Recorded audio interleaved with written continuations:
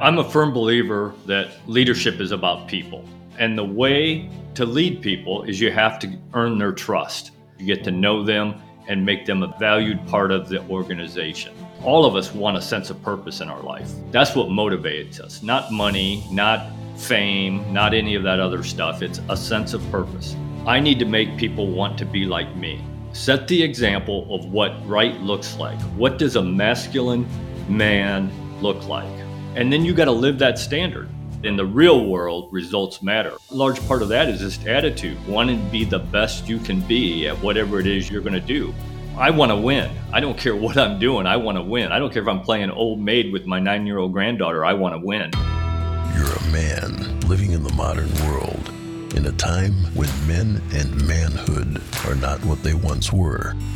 You live life on your own terms. You're self-sufficient. You think for yourself, and you march to the beat of your own drum. When life knocks you down, you get back up, because in your gut, you know that's what men do. You're a badass and a warrior. And on the days when you forget, we are here to remind you who you really are. Welcome to the Cyberman Podcast, where we aim to make men masculine again. I'm your man, Nicky Ballou. And we have a very special guest here today, Lieutenant Colonel Oakland McCulloch. Welcome to the show, sir.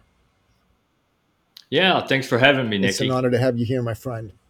So, this show is aimed at uplifting men, uplifting manhood, uplifting masculinity. I was just on another call before you and I got on the show, led by a former military man, and he was talking about some of the principles which we're going to talk about today around servant leadership. And he said that most people are governed by their lizard brain at some level, which has them go through life with a question, with a couple of questions, actually. You know, the questions are all around fear and futility and the two main questions people go through life with are, am I safe and do I matter? And he said that the job of a great leader is to help people feel like they're safe and help them see that they matter.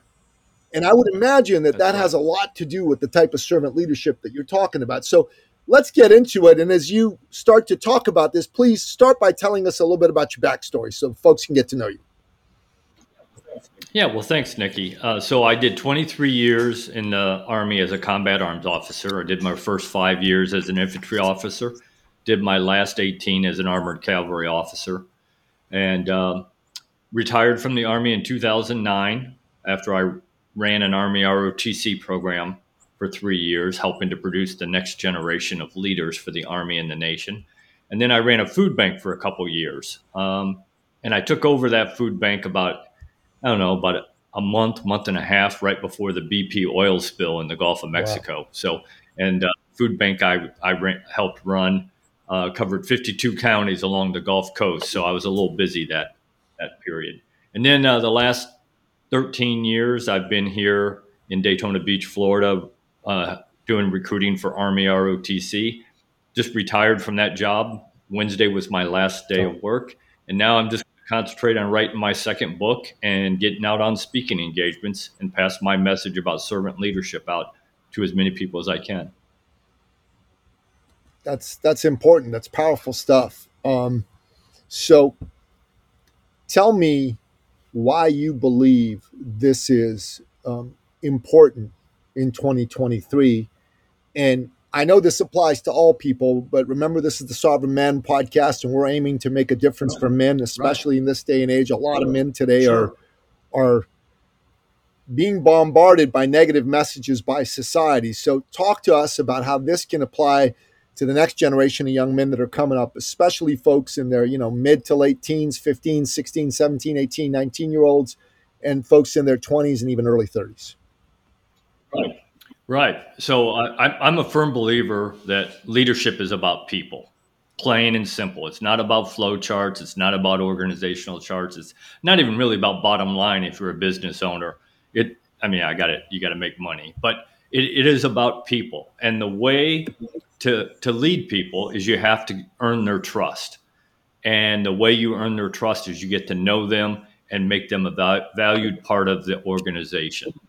All of us want a sense of purpose in our life. That's really what we want. That's what motivates us, not money, not fame, not any of that other stuff. It's a sense of purpose. And there are plenty of ways to build that trust and to get to know people in your organization. And, I'm a firm believer. When I ran my Army ROTC program, so I was producing that next generation of leaders, 18, 19, 20, 21-year-old leaders. I had a guy who worked for me, and I say he worked for me. He was probably a better leader than I was, Master Sergeant David Powell. And one day we were talking about the importance of what we were doing, producing that next generation of leaders. And he said, sir, great leadership handed down from generation to generation is what develops great nations. And I thought, what a powerful quote. And you can take that word nations and you can substitute anything you want for it, because every organization needs good leadership. And that's our responsibility as current leaders to produce that next generation. I love that quote. Could you say that quote again? Yes. I wish I could take credit for that quote, but I can't. Great leadership handed down from generation to generation is what develops great nations. And again, you can take that word nations and you can say family or company or sports team or hospital or food bank or whatever you want. It doesn't change the power of that quote one bit. So given that what we're looking to do is we're looking to produce a generation of men that are masculine, that are productive members of society, that are helping keep the dream of freedom alive. Ronald Reagan said when he was president, and even before he ran for president, that America was akin to John Winthrop's shining city on a hill. And he believed that what made America that was that there was a generation of men and now some women as well that were willing to fight, bleed, and die for freedom. And I'm wondering, how can we teach young men today and even older men how to become good leaders? Yeah, so I think it really does fall upon us as current leaders. We have to coach and train and develop and mentor them. And mentoring them is a huge part of it. When I go around and I talk to organizations and I go talk to the leader, the boss, the CEO, president, and I say, who are you mentoring? And if they tell me nobody, I really doubt whether or not they're a leader, because leaders produce more leaders. That's our job. That's to me, that's the most important part, because you are going to leave that organization. I don't care what it is at some point. And it's your job to help produce that next group of leaders who's going to take over that organization and keep it running. Just like Ronald Reagan said, that for the country, organizations, country, whatever, we have to pass along those great things that we've learned throughout our lives that will help that next generation. So I think mentoring is, you got to coach them, you got to train them to standards, train them in values, and then hold them to a standard. I tell people all the time, the people who work for you are just like your children. They will do what you let them do. If you hold them to a high standard, they'll do good things. If you let them do whatever they want to do, they'll do bad things. So we got to hold them to a standard, and then we got to mentor them. Be there for them when they have questions, when they have issues, when maybe they make a mistake. You got to mentor them through all that stuff. Define mentoring. What's the distinction in your mind between mentoring and coaching? So to me, coaching is you coach a lot of people and you throw out principles, you throw out ideas, those kinds of things that you've learned that work. Mentoring is a one-on-one, and I always tell people, look, you can't mentor everybody. I got that. You got to pick some people you think that are worthy of your extra time, that you think really are going to make a difference. And you got to spend some extra time with them, be available to them. I've had mentors who I was lucky who retired 2, 3, 4-star generals in the Army. And anytime I could pick up the phone and call them and say, hey, sir, I got this decision I got to make. What do you think? Here's my two avenues I'm thinking about. Or here's the three different positions that they're offering me for my next assignment. What do you think? And they would give me an honest opinion and tell me what they thought. Now, in the end, I got to make that decision because you have to decide for yourself. But it's nice to have that person to bounce ideas off of that have more experience than you, who have been there, who have done it, that can then help walk you through the options that you have and at least give you some pros and cons for each one. So I think mentoring is a much more personal thing than coaching. Coaching is you can coach a lot of people. You can only mentor a few people. Truly mentor them and mentor them well. Okay, so let's dig into mentoring if you don't mind, and let's draw some more distinctions. This is a good high level distinction between mentoring and coaching. So if you're mentoring somebody one on one, okay, let's say I decided to mentor a few young men. Like one of my sons plays soccer. Let's say I decided to mentor them in how to make the transition from being, young men to being like full blown men. Right. What would that entail in your mind? What kinds of activities, what kinds of engagement would need to be present so that can be considered effective mentoring? Yeah, that's a good question. I think one of the main things is you have to set the example. When I ran my ROTC program and when I was an Army officer, and even today, doing whatever I do now, one of the thoughts forefront in my mind is I need to make people want to be like me. So set the example of what right looks like. What does a masculine man look like?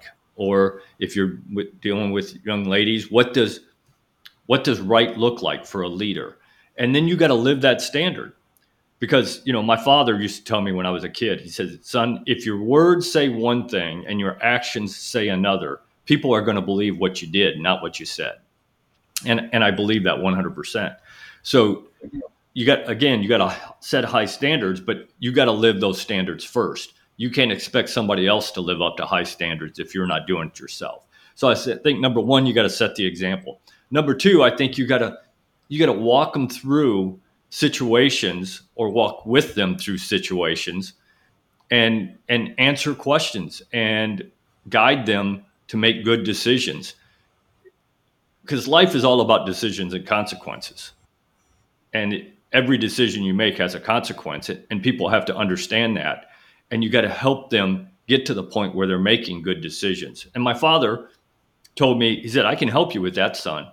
He said, every time you're about to make a decision, just think to yourself, would you want your mom to know that you're about to do what you're about to do? And if the answer is yes, then it's probably a pretty good decision. If the answer is no, you probably need to rethink that one.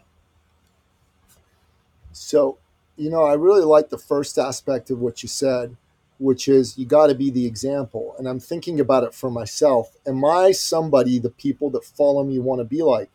That's a really good question to ask people. It is. And the second is to walk them through specific situations and show them how to make good decisions. Because if you do that, man, really, there's not a whole heck of a lot else involved in mentorship, right? No, there isn't. I mean, if you can get people to where they can make good decisions, because that's life. I mean, and life will get a lot easier for them once they can start making good decisions. And I think, that's part of being a mentor is helping them, like I said, be there available to them when they have to make decisions. Again, you can't make the decision for them, but you can at least say, okay, here's the pros and cons of the decision that you're trying to make here. Of what you think you want to do. Here are the pros and cons. And I've had mentors who have done that for me, and I do that for a lot of the people that I mentor. I've been lucky in my life here in my last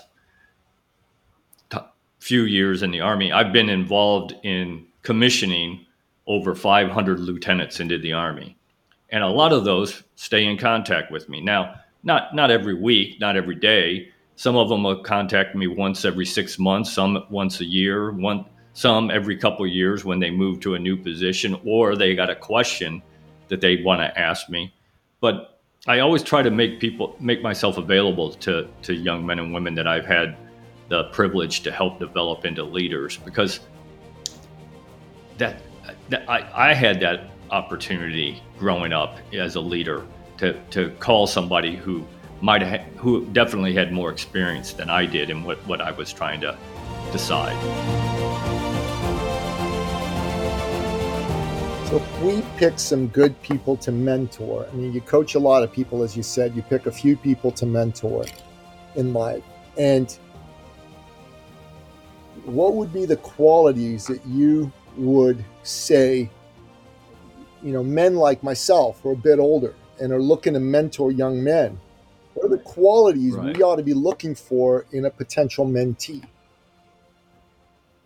Yeah, so I think character and values. Do they live the how you expect people to live? I mean, it's pretty hard to mentor somebody who doesn't see things the same way you do. Now, I guess the argument would be that maybe you can change your mind, but I don't think that's not part of mentoring to me. That's part of coaching, developing, and training. Mentoring, you've got somebody who you think could eventually take your position, and if they don't have your same values and character, then that's pretty tough to me. So I think character, values, and I think attitude. Somebody who wants to be mentored, who wants to be better than they are. I'm a firm believer that results matter. In the real world, results matter, at least. Maybe in fantasy land where everybody gets a trophy and everybody's a winner, maybe not. But in the real world, results matter. And large part of that is just attitude, wanting to be the best you can be at whatever it is you want that you're going to do.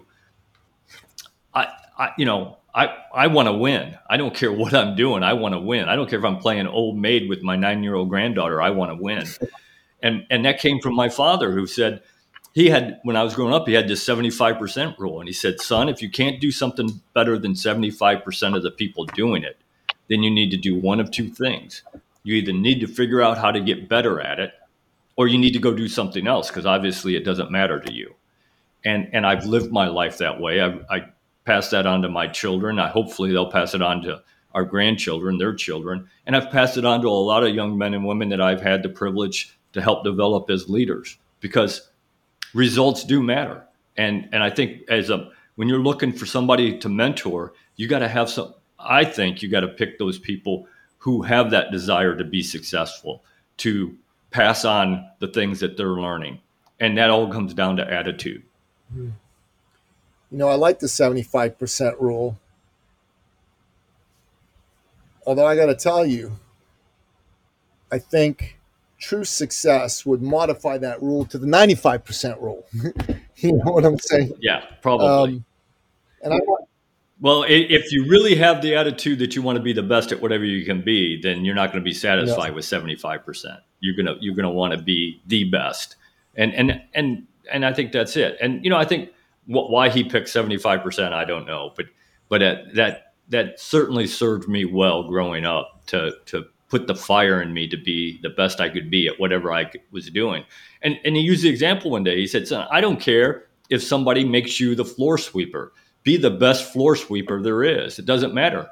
Anything you do is worth doing as well as you can do it. Well, I'm going to modify it to the 95% rule, if that's all right. Because there you go. 75% just seems a little wimpy to me. No offense to your father. I'm sure that he meant all the best with that. But I like the 95% rule. Yeah. And I'm thinking I'm even going to call this podcast the 95% rule, because this episode, I think it's a good title for an episode. It'll make people think. And what we want to do here inside Sovereign Man is make the folks that listen to this show, because some women listen to this show, believe it or not. I'm kind of shocked, but they do. Well, if you want to be the best, it always kills me that people. If you want to be the best at whatever you do, anybody can teach you that. Doesn't matter if you're a man, woman, whatever. So I think it's good I that think women I are think it's listening good to it. too. I mean, they could send it to some of their men. They could learn something, but it's not very politically correct. We're not somebody who goes out of our way not to step on any toes, and we say things that, the modern feminist movement definitely would not be happy with us and some of the things that we say. But Yeah. hey, it's great. Women listening to the show is great. That never bothers me. I tell the truth, and if that hurts somebody's Oh well, feelings, then that's God on bless them, you, not man. me. God bless you. All right, so we've gone deep into mentoring. We've gone deep into the qualities of a good mentee. So we've picked a good mentee, a good series of mentees, but there's a lot of people that are going to come into our lives that aren't going to be mentees. We can't mentor everybody, but we can offer to train, we can offer to coach, we can offer to develop people. Why don't you draw some distinctions between training, coaching, and developing? And let's talk about how, as men, we can help train, coach, and develop the people we can't mentor. Yeah, so I think it still goes into you got to get to know the person that you have the privilege to lead. So if you're leading people, you got to get to know them so that you know what their strengths are, you know what their weaknesses are, you know what they like, don't like. Now I got it. You got to keep that led leader relationship, but that doesn't mean you can't get to know people. You have to, and that, again, that goes back to trust. And if somebody trusts you, then they're going to listen to you, and they're going to be willing to try new things because they know that you do have their best interest at heart. You're not just doing it for yourself. So I think that coaching is again, I think, a pretty wide um, blanket, and you can coach lots of people, and all you're doing is putting information out there. You are uh, directing them in a certain direction to learn more, to do more. I think training is very specific in that you are training them in certain things to do, ways to make a decision, ways to accomplish a task that maybe they need to do as a leader, specific to their profession, specific to whatever it is they're doing. And then develop, I think, is over a period of time. It's a combination of the teaching and coaching, and you're developing them in that, just probably this short of mentoring, again, because I think you got to be very selective in who you're going to actually mentor, because you just don't have enough time to mentor No. everybody. So, but developing can be again a pretty wide thing in that you are going back and checking on people, making sure they're doing the things that you've coached them, then trained them to do, and keeping them on track. And then the mentoring piece is the next step up, where you've picked a few people to actually make yourself available Yeah. to whenever. All right, I like this, but again, let's break down these other three areas of coaching, training, and development. Let's go a little more granular and deep into each one. So, when you say coaching is a wide blanket, talk to me about that. Specifically, what is coaching like? Is coaching like I'm giving you information on how to build, a better marriage? I'm giving you information Yeah, on how to build yeah, knives, how to write books. What's the difference between yeah. coaching and training? Let's make that clearer for people. Yeah, so I think coaching is a lot of more information wise than actually getting them out and doing the hands-on piece. I think coaching, I look at coaching as a lot of like teaching. So you can coach a lot of people in a classroom, at a lecture, at a conference, on the sports field. You can coach them, teach them the right things to do, talk about the right things to do. So I think it's a lot more information than it is actually doing it. And you use examples. When I coach people, I use examples of what I've done in the past. So at least then they can conceptualize what it is I'm trying to pass on to them. And then I think when you go into the training, now we're actually doing the hands-on piece, actually teaching them, training them how to do it themselves in real life situations. And I think scenarios are a good way to do that, in a classroom or on a sports field or in whatever environment you're in. If you can then take whatever you've coached them to do, taught them to do, and actually have them apply it in a scenario based situation, then they actually gain some experience in actually doing it. And I think the training is the actual doing of it, of what you've coached them and taught them. Okay, so the distinction you're drawing between coaching and training is coaching is very information heavy. It's like being in a classroom where a teacher is giving you almost a lecture and you're sitting down, you're maybe taking notes, you're trying to absorb it, blah, blah, blah, but it's not individualized. Training is more like a how-to manual. You're showing people how to do something. So training isn't go build a knife. Training is if you want to build a knife, here's how you start. Here's all the steps that you take. And that's how you get the knife going. And let's actually do it. And let's do it. Because to me, I tell people all the time, look, I can bring 1,000 leadership experts, and I hate that word, but leadership experts in here and let them talk to you till they're blue in the face. And you can pick up all of that information. And that means nothing, absolutely nothing, until you actually go out there and lead. So you got to have that piece of it, or you've wasted your time with coaching. Yeah. It makes sense. It makes sense. It's just like a football coach. You sit through sessions where you learn the plays, the playbook on a blackboard. But until that means nothing until we actually go out and practice and actually run the play. That's where we start figuring it out and what really works and what doesn't work and who's the best person for that position. So you got to have that connection between let's learn it and let's do it. Learn it and do it. It's interesting. Like last week, my sweetheart and I, we did a workshop, and it was called Write Your Book in 3 Hours, and we're showing people how to go in and use AI to write a book in your area of expertise in 3 hours. Well, what we did was we didn't coach people, we trained people. We had them sit at their computer, we had them pull up their internet, get into one of the AI platforms we use. We had them start to feed in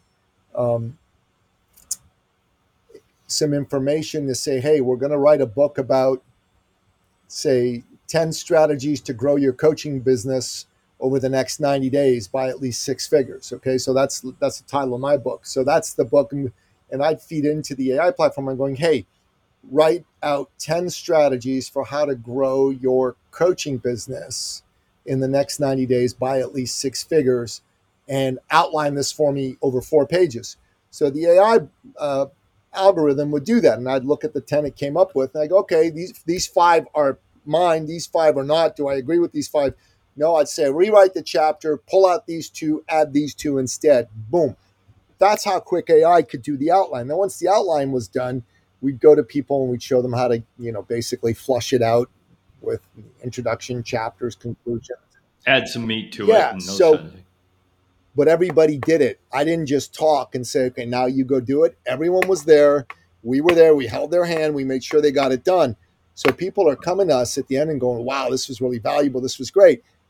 That's training, right? That's training. That's it. Well, if all I'd done was just say, do this and let them go off on their own, that'd be coaching.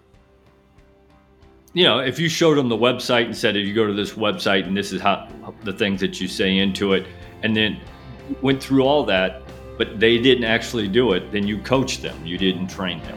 And then I agree. Developing 100%. would be us doing additional sessions where we would walk them through actually doing more and flushing it out better, etc. So development would be actually looking at the results and saying, okay, you did this and this was the result. You did this and that was the result. Let's get to the point where you're getting the good result every time. That's developing, I think. So, I've learned a lot. I really appreciate you making those distinctions for me, because those are words I've used. I haven't necessarily used them with quite the meaning that you brought to the table, but I think this is powerful stuff. And if I may say so, as a man who helps people, build branding and thought leadership, I think this ought to be part of the branding that you put on how you show all this, because there's a lot of people who talk about leadership, but nobody's talked about it quite in the way that you did today in our session. So we should definitely have an offline chat about that, because I love what you're doing, man. And I think it can be a nice little career next for Colonel McCulloch. You know what I'm saying? Like teaching some of this stuff. It's powerful. And I'm excited that you're going to come to our men's group to check it out for yourself. But, you know, at a selfish level, I'm going, I like Oakland McCulloch to come, not just to learn for himself, but also to come and teach some of these folks what we can do to help make them stronger, better, tougher. Because a lot of the folks in our community right now, they don't understand these things. They don't have a clear distinction about how to be a mentor, how to be a leader, how to be a coach, how to be a trainer, how to be a developer of leaders. They don't understand how to apply this in their own life for their own success, never mind doing it for other people. You know, and I think this is right, because they've never been taught. They've never been. They didn't have a mentor. They didn't have somebody they could go to. They didn't have a coach that actually cared and taught them the things that they needed to learn. So I agree with you. I think we have seen a huge decrease in what I call leadership in this country, at all professions and at all levels. And you know, quite frankly, what I think what a lot of times we call leadership in this country, and probably the world right now, is just horrendous. It's not leadership. It's not leadership. No. And young men today, they need other men to lead them, to show them how to be men. You know, they're not showing them how to be men. The culture and the school system is calling them names. It's ridiculous. Freaking ridiculous, brother. Yeah. Ridiculous. It is. You know? Well, and here's the other problem that I see with this generation of men coming up is that, you know, the father figure is gone in a lot of these families. Gone. I mean, and so who are they emulating? They don't have that father figure like I did growing up. You know, was my father perfect? Absolutely not. But I also learned some things I didn't want to do from him. That's a good lesson too. That's a good lesson, though. You got to admit, teaches you in both ways. You can learn just as much from somebody that you don't agree with as you can with somebody that you do. But at least I had that figure. A lot of these young men today don't have that figure. They don't have a male role model in their life that are teaching them the right things. They don't. And, you know, there's folks that are out there that are coming and telling men, hey, be like this. Like there's this guy, Andrew Tate. There are these fellas fresh and fit out of Miami, and Rollo Tomasi, who wrote The Rational Male. And there's a lot of what they say that makes sense, but the totality of what they say doesn't. And the way that they show up for young men is, the message is, get real rich as quick as you can, get a six-pack, and go screw as many women as you can.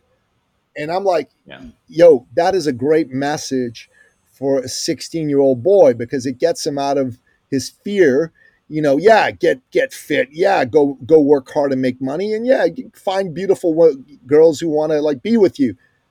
Well, when you're not 16 or 17 or 18 anymore, when you're starting to get into your 20s, that's no way to live as a man. A man's got to have a view toward his role in society. And to me, that means family. Right. That means children. That means the next generation. Because if you don't do that, there's going to be no next generation, right? So you got to be thinking of a woman you're going to settle down with.